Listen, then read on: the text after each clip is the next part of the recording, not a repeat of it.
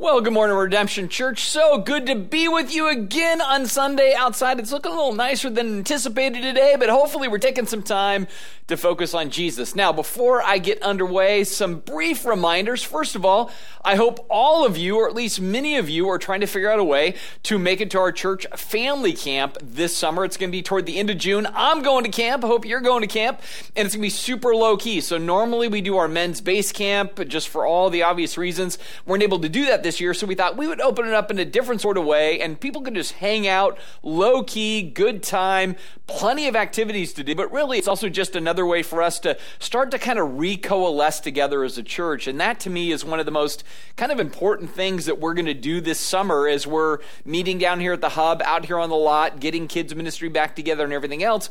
It's really an opportunity to just reconnect and recoalesce in such a way that, you know, it's just been a weird time, right? All the way around, like everything teaches, and this year certainly is taught in many different ways, but now we're going into a new season, and that's going to teach in a different way altogether. So lots of things to do this summer where we can kind of come together and reconnect as a church. The other thing I want to remind you of is we do have an app, and in the app there are notes and all sorts of other things. We have kids ministry stuff online still. Good stuff all the way around. And so we want to make sure that you are encouraged in Christ and that we just have resources there so that you can continue to grow, adapt, learn, and be more like Jesus, because that's what our whole objective is as a church. We believe that life is better with Jesus, and much of what that means is learning about Jesus, what Jesus has for our life, and how we can advance his kingdom. And so that's even why we're going through the Gospel of Luke. So this morning, we're going to go into chapter 13, so you can start to tap or turn or whatever you want to get to chapter 13. But I'm going to pray, and then we're going to dive right into kind of this second of a three-part little kind of micro-series here in the Gospel of Luke that I think is very important for us as we seek to follow Jesus. So right now I'm going to go ahead and pray, and then we will get to business. Jesus, I thank you that you are an awesome teacher. And not just that you modeled it, but then you painted pictures for us in illustrative ways that we can learn from. You had interactions with people, both people that loved what you were saying and people that did not love what you were saying. And all of that teaches us so that we might be more like you, we might advance your kingdom in ways that are honoring to you, and that we might seek out the things that you want us to do. And so my prayer, Jesus, above all else, is that our identity as a people would be in you, that our identity would be what you care about, what you were pressing into the lives of people, and that we would embody that we would put those things first above all other things. And so we ask not only for teaching this morning, but a sense of inspiration, even a sense of self-reflection, so that we can get more and more us out of the way, so that you and more can really show us the way. So we look to you to do that. We thank you, Jesus, and we love you in your good name. Amen. Okay, so you are in Luke chapter 13, and this is one of those sections in Luke where more and more what we're seeing through the story is that Jesus is tightening the screws down, not only on the nation of Israel, but on religion as the ones that are really the architects of the spiritual journey of the people of Israel. In fact, if anything, throughout the Gospel of Luke, you see this compressing tension where Jesus is more and more confronting the religious standard, kind of confronting in that this heart that is blocked when it comes to the things of God. And this has been a warning for a long time that God's been bringing to Israel. He's like, you guys don't get it. You're being hard-hearted. You're being callous. You don't care about justice, mercy, and the love of God. And there's got to be a change. And you haven't listened to the prophets. So now I'm sending my son. And now Jesus is on the scene, and he's talking about that. And when we get to chapter 13, Luke takes time to create this very interesting pattern to highlight this need of change. And so we learned about this last week. We call this a chiasmus structure. And so with this, Jesus says in verses 1 through 5 of chapter 13, religion must repent. And then in this, he says it needs to repent of fruitless religion and forsaken religion. So it's like the bookends of the chapter. Both of those things become super critical, and that's what we saw last week. But today he's going to talk about this need for religion to repent of loveless religion and of lost religion. And so this is working toward a center. It's a crossover, runs in and then runs out, highlighting this need to repent, and that repentance is to look a certain way. So with that, we're starting off in chapter 13, verse 10, and we see this loveless problem on the part of religion. It says, one Sabbath day, as Jesus was teaching in a synagogue, he saw a woman who had been crippled by an evil spirit. She had been bent double for 18 years and was unable to stand up straight. And so again, bent double is this idea of not just like this, but like this. Like she's double bent. She's super hunkered over. And so Jesus is teaching in a synagogue when he sees this happen. Now, here's what's interesting. There are 3 occurrences in the Gospel of Luke where Jesus is in a synagogue, right? So the local church of the religious establishment. And every time Jesus finds himself in that environment, it goes poorly.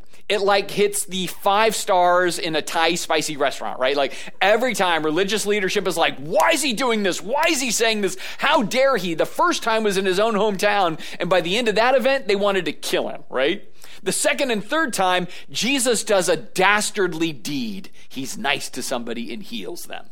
And this just torques religion. We're going to see that all unfold here this morning. Now, here's what you want to understand as we go into this story, right? It seems at first that it's going to be pretty easy to figure out that, oh, this is a woman, she's in need, what a great thing. But here's how we have to understand their culture. Everything when it comes to this woman was stacked against her as it pertained to religion. Right? In other words, the Jewish religion, you would think would have a very high view of women based on what they see in the Old Testament. But by this time, the view was probably not as high, especially for this individual. First of all, women were not permitted to come inside a synagogue to listen to biblical teaching. So when Jesus sees this woman, it's more realistically that he stepped out of the door of the synagogue and he sees her pensively at some short distance. Now, the reason she's probably pensive is the fact that she is double bent over by a demonic presence of some kind in some way.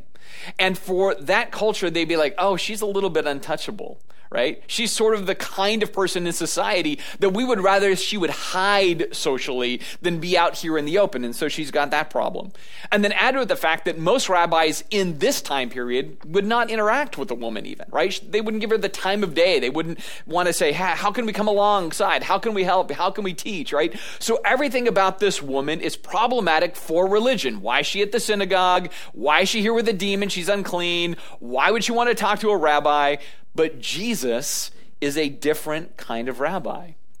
And as we've been learning in chapter 13, he's bringing in a different kind of kingdom.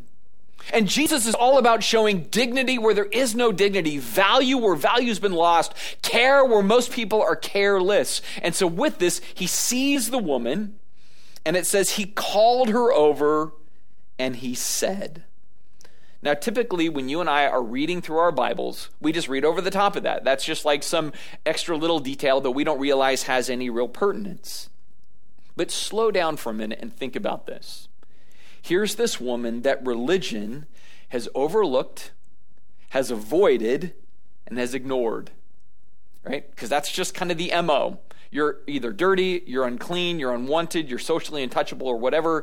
And now here's this rabbi, and it says, this woman is seen and sought and spoken to. See, this is very different. I don't know if she's heard about Jesus and she hears he's teaching at the temple and maybe she'll come across some different thing than she's experienced before. But this is a huge risk for this woman, right? Because most of the time, religion isn't there to help her. Religion is just there to condemn her or to avoid her or to ignore her. But now Jesus gives her attention. And the love of God is displayed, and as we'll see in a minute, it's displayed on the footsteps of a loveless local church. That's what a synagogue is. It's a local church. And it's a loveless local church based on what we're going to see. Now, Jesus shows love in the way that love should be shown. He shows love in action. He doesn't just say, hey, lady, I love you. I'm going to go get lunch now. No, he does something. Verse 12. Dear woman, he says, you are healed of your sickness. Then he touched her, and instantly she could stand straight. Now, real quick here, I want you to look and notice the order of what is being said here. It doesn't necessarily say that what he does is he touches her, and then from that, she's healed. No, what it actually is saying is Jesus, by mere words, speaks it. He says, you're healed, you're complete, you're fixed, you're new. And then after he gives this word of healing, then he touches her. So both of these are important things. They have two different variants of healing. One is the fact that she is somehow, again, shackled by a satanic presence, and by his mere word, this demon goes, like so often is the case. But then after that, Jesus touches her, which is a different kind of healing in that it restores her sense of just personhood, social value. Like when Jesus would touch a person, it's a signal to the culture that they're acceptable, that they are touchable. They're clean in essence, right? They can be brought into the fold. They are no longer an outcast. That's what the touch does. And so while this woman is typically ignored by the men of God, it is the Son of God who gives her attention and completeness. And so from that, what's her response? Well, you can imagine the response. It says, how she praised God. Here's something that's interesting to note throughout the Gospel of Luke. Every occurrence of somebody praising God is somebody that you shouldn't assume praises God. In other words, it's the outcasts, the unlovelies, the unwanteds, the others, the people outside of the boundary markers, but the ones who come in contact with grace and love and power and forgiveness and mercy. Those are the ones that say, we know how awesome this person is, what he's given to us that we didn't deserve, and they burst out in praise. You know the ones who never praise? The religious ones, the ones that say, we believe the Bible, we trust the Old Testament God. They don't praise. It's the outsiders who praise, but the ones who think they're better than most, they've got it more together, they're more ethical or theological or whatever else, it's a different game. So the outsiders, they explode in celebration, while the, quote, insiders, they explode in criticism and condemnation. In fact, no sooner does Jesus free this woman, and the woman praises Jesus for what has happened and praises God for what God has done in the person of Jesus, that we see religious blowback. Verse 14. It says, but the leader in charge of the synagogue was indignant that Jesus had healed her on the Sabbath day. There are 6 days of the week for working, he said to the crowd. Come on, of all the days to be healed, it's not to be on the Sabbath. What is he doing? What is he thinking? Why is he doing it this way? Now, here's what I think is nuts, all right? Just personal opinion for just a second. This homie has just watched a miracle. Right? So here's this woman, doubled down, demon-possessed, whatever else. She is freed. She's literally unbound and goes from this double-hunkered position to standing up, praising God, and this dude is more freaked out about what day of the week it happened on than somebody was freed from an ailment or from Satan. When you're a religious person and you are going just like, poo-pooing an amazing miraculous event of both mercy and power, it shows how hard your heart is, how locked into your system you are. You're so deep in the weeds of religion and law, you forget why God gave religion and law, which is to restore people. You're caring more about loveless law than you are about the exercise of true love. That's where this guy is at. And he's looking at the crowd and he's ranting about it. How dare Jesus be nice and supernatural? That's what's happening. That's how blinded you can become. But this guy has forgotten something that Jesus deals with elsewhere in the Gospels. See, this guy, he's great at the Old Testament, right? If you're running a synagogue, you're a local church pastor, you know your Bible. You're going to know the first couple of chapters of Genesis. And what you see in Genesis is on day 6, God makes the man and the woman, and he endows them with his image and likeness. And then on day 7, God rested. And the pattern is God made man and woman, and then God made the Sabbath.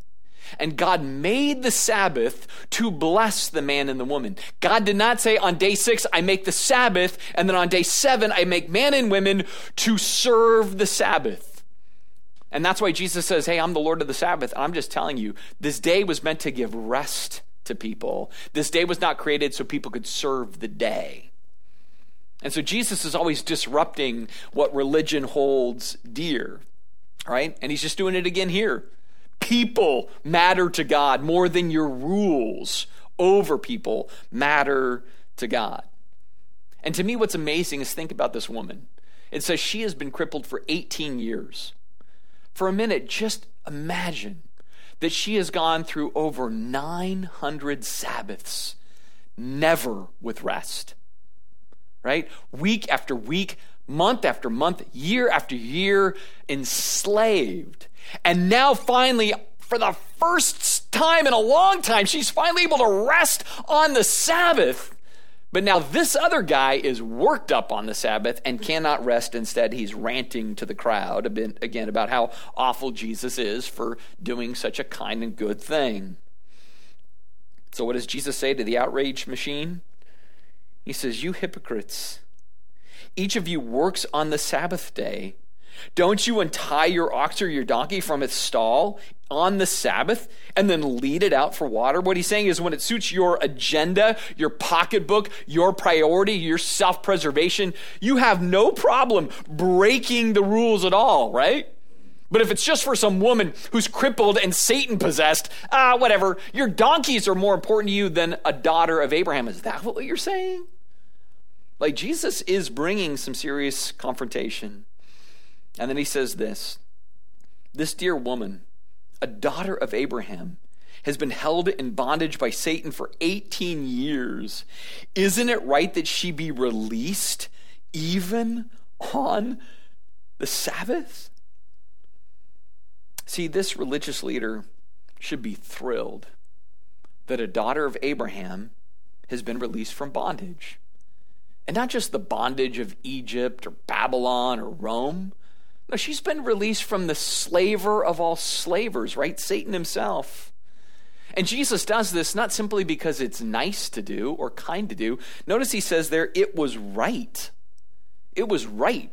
Like, Jesus is looking at the scene on the Sabbath, and it would have been sinful to do nothing. It would have been negligent to do nothing. It would have looked in the eyes and face of God and said, I don't have time for love. I'm busy with law right now. Like, Jesus says, this is the right thing to do, even on a day that is precious like the Sabbath, right?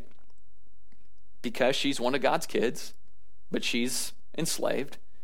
And God sent Jesus into the world to do what? To free those enslaved. And Jesus has already said in the Gospel of Luke that he's binding the strong man in the strong man's house, and he's setting the captives free. So Jesus is just fulfilling his mission. He's bringing true rest, where even the Sabbath cannot bring rest. In fact, you see this in Matthew chapter 11 to chapter 12. He says, "Come to me, all who are weary and heavy laden, and I will give you rest." And immediately after that, he gets busted for breaking the Sabbath. But his point is, I'm the truer, better Sabbath.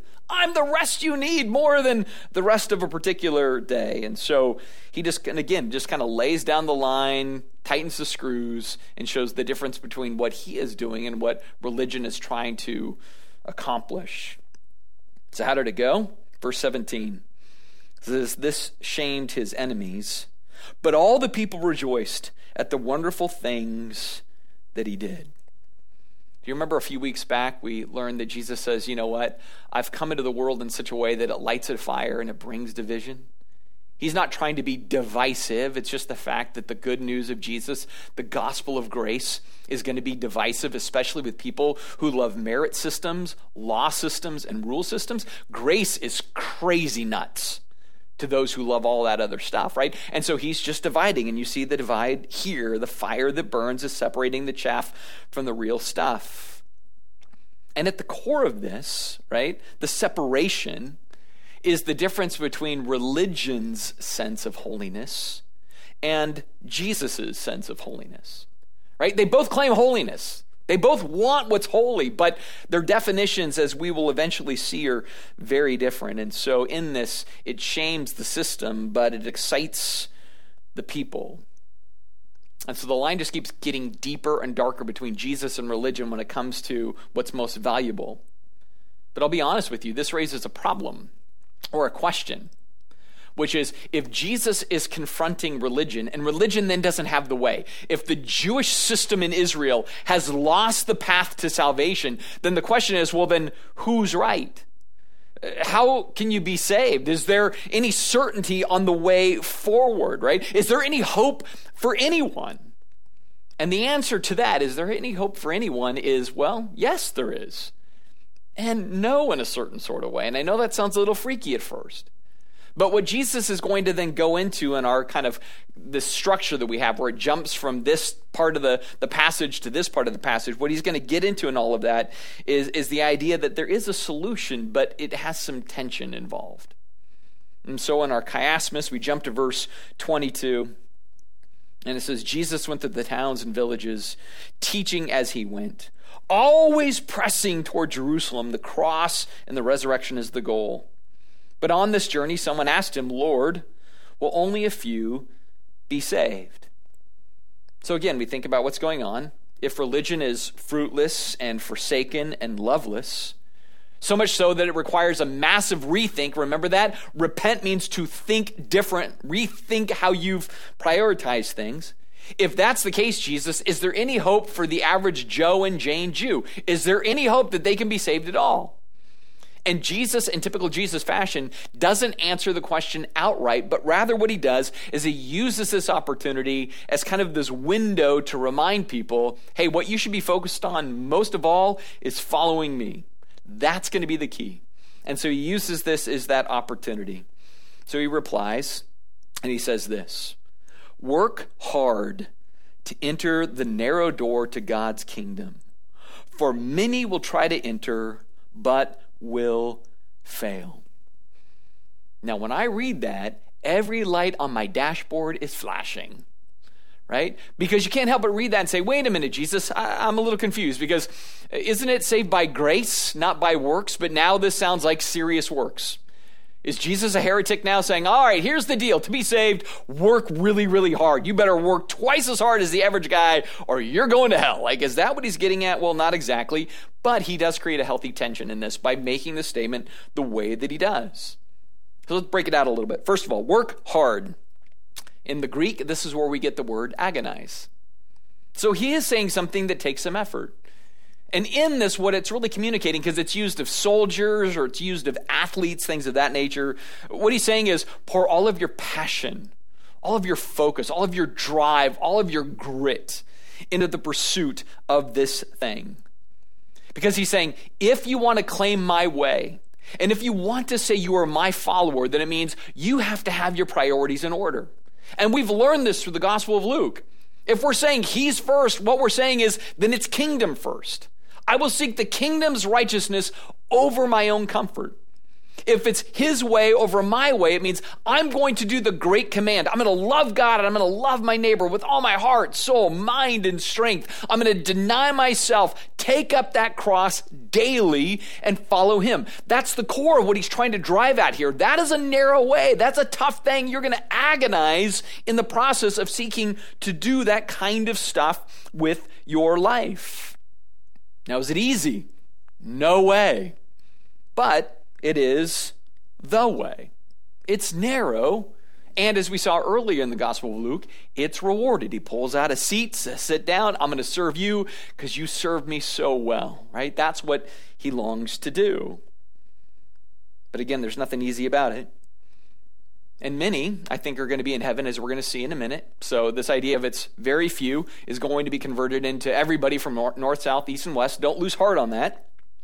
But here's what's true, though. Many will be in heaven.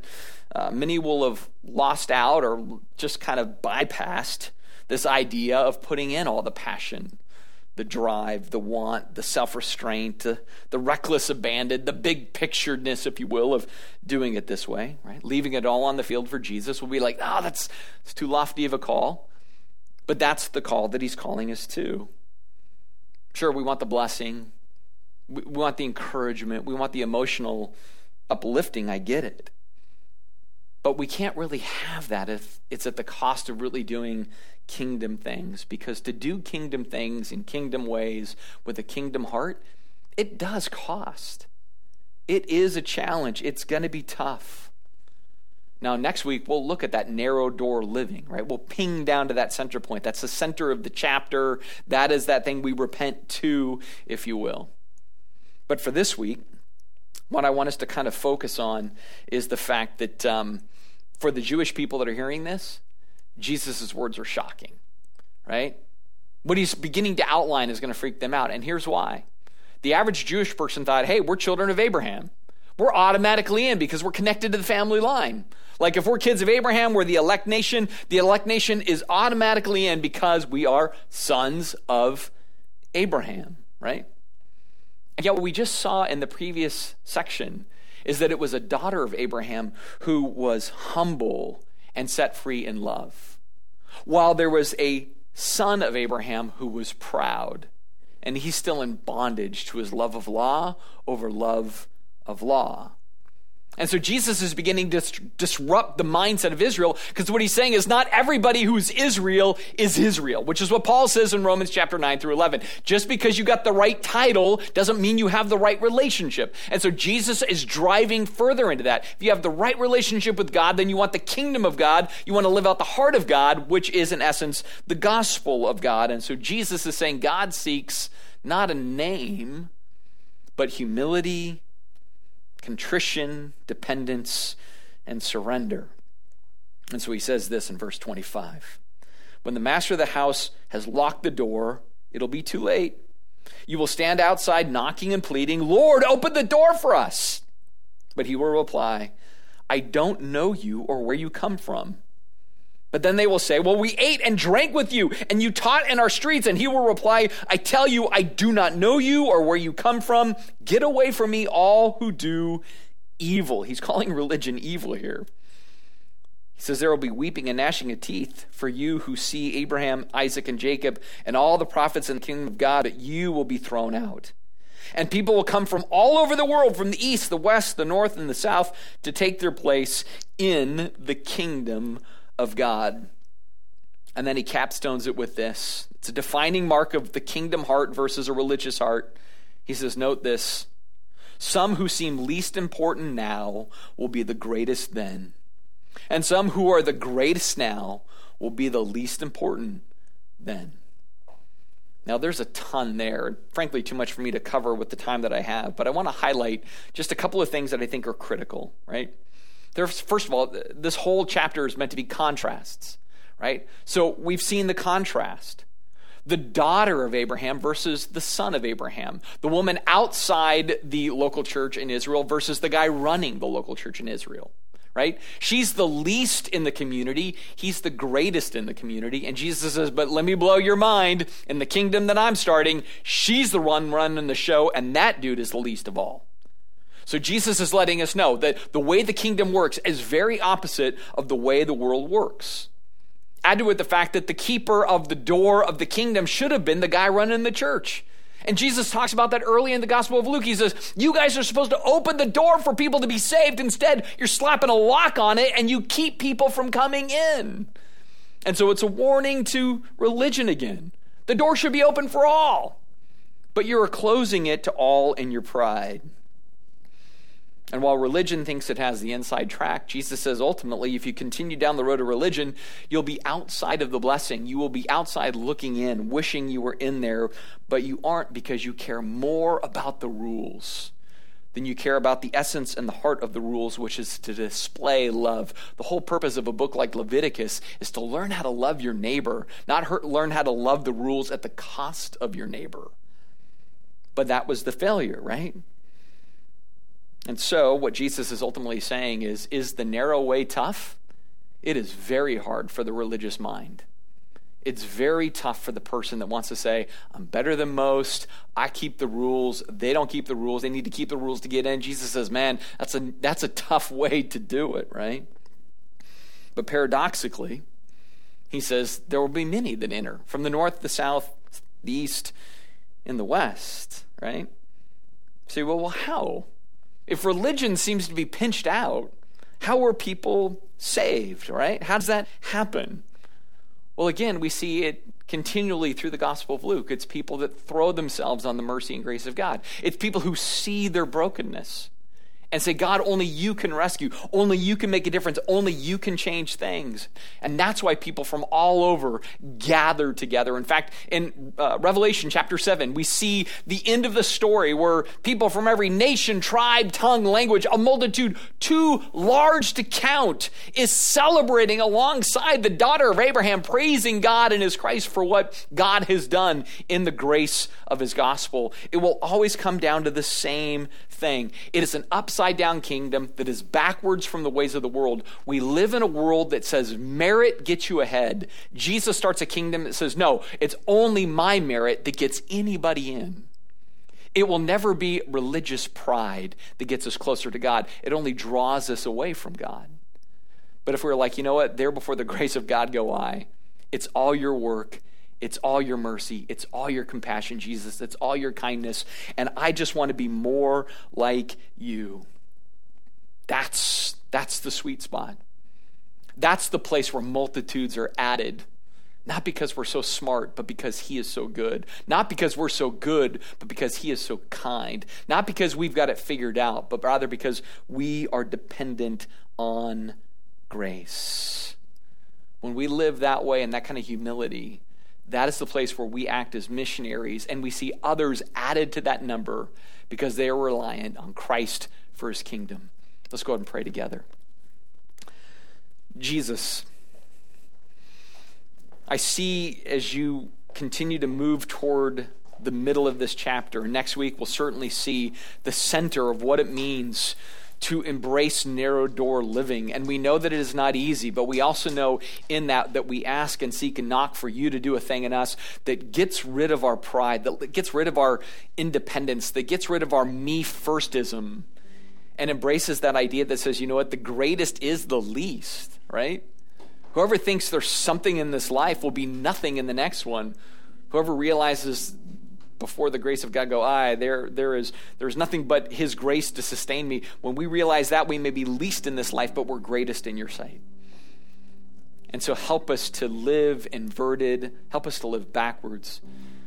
Help us to live counterintuitively to the way we want to live in this world, where it is way more about us getting ahead and us working hard and us earning our keep. And instead, let us embrace the fact that it's you doing all things for us.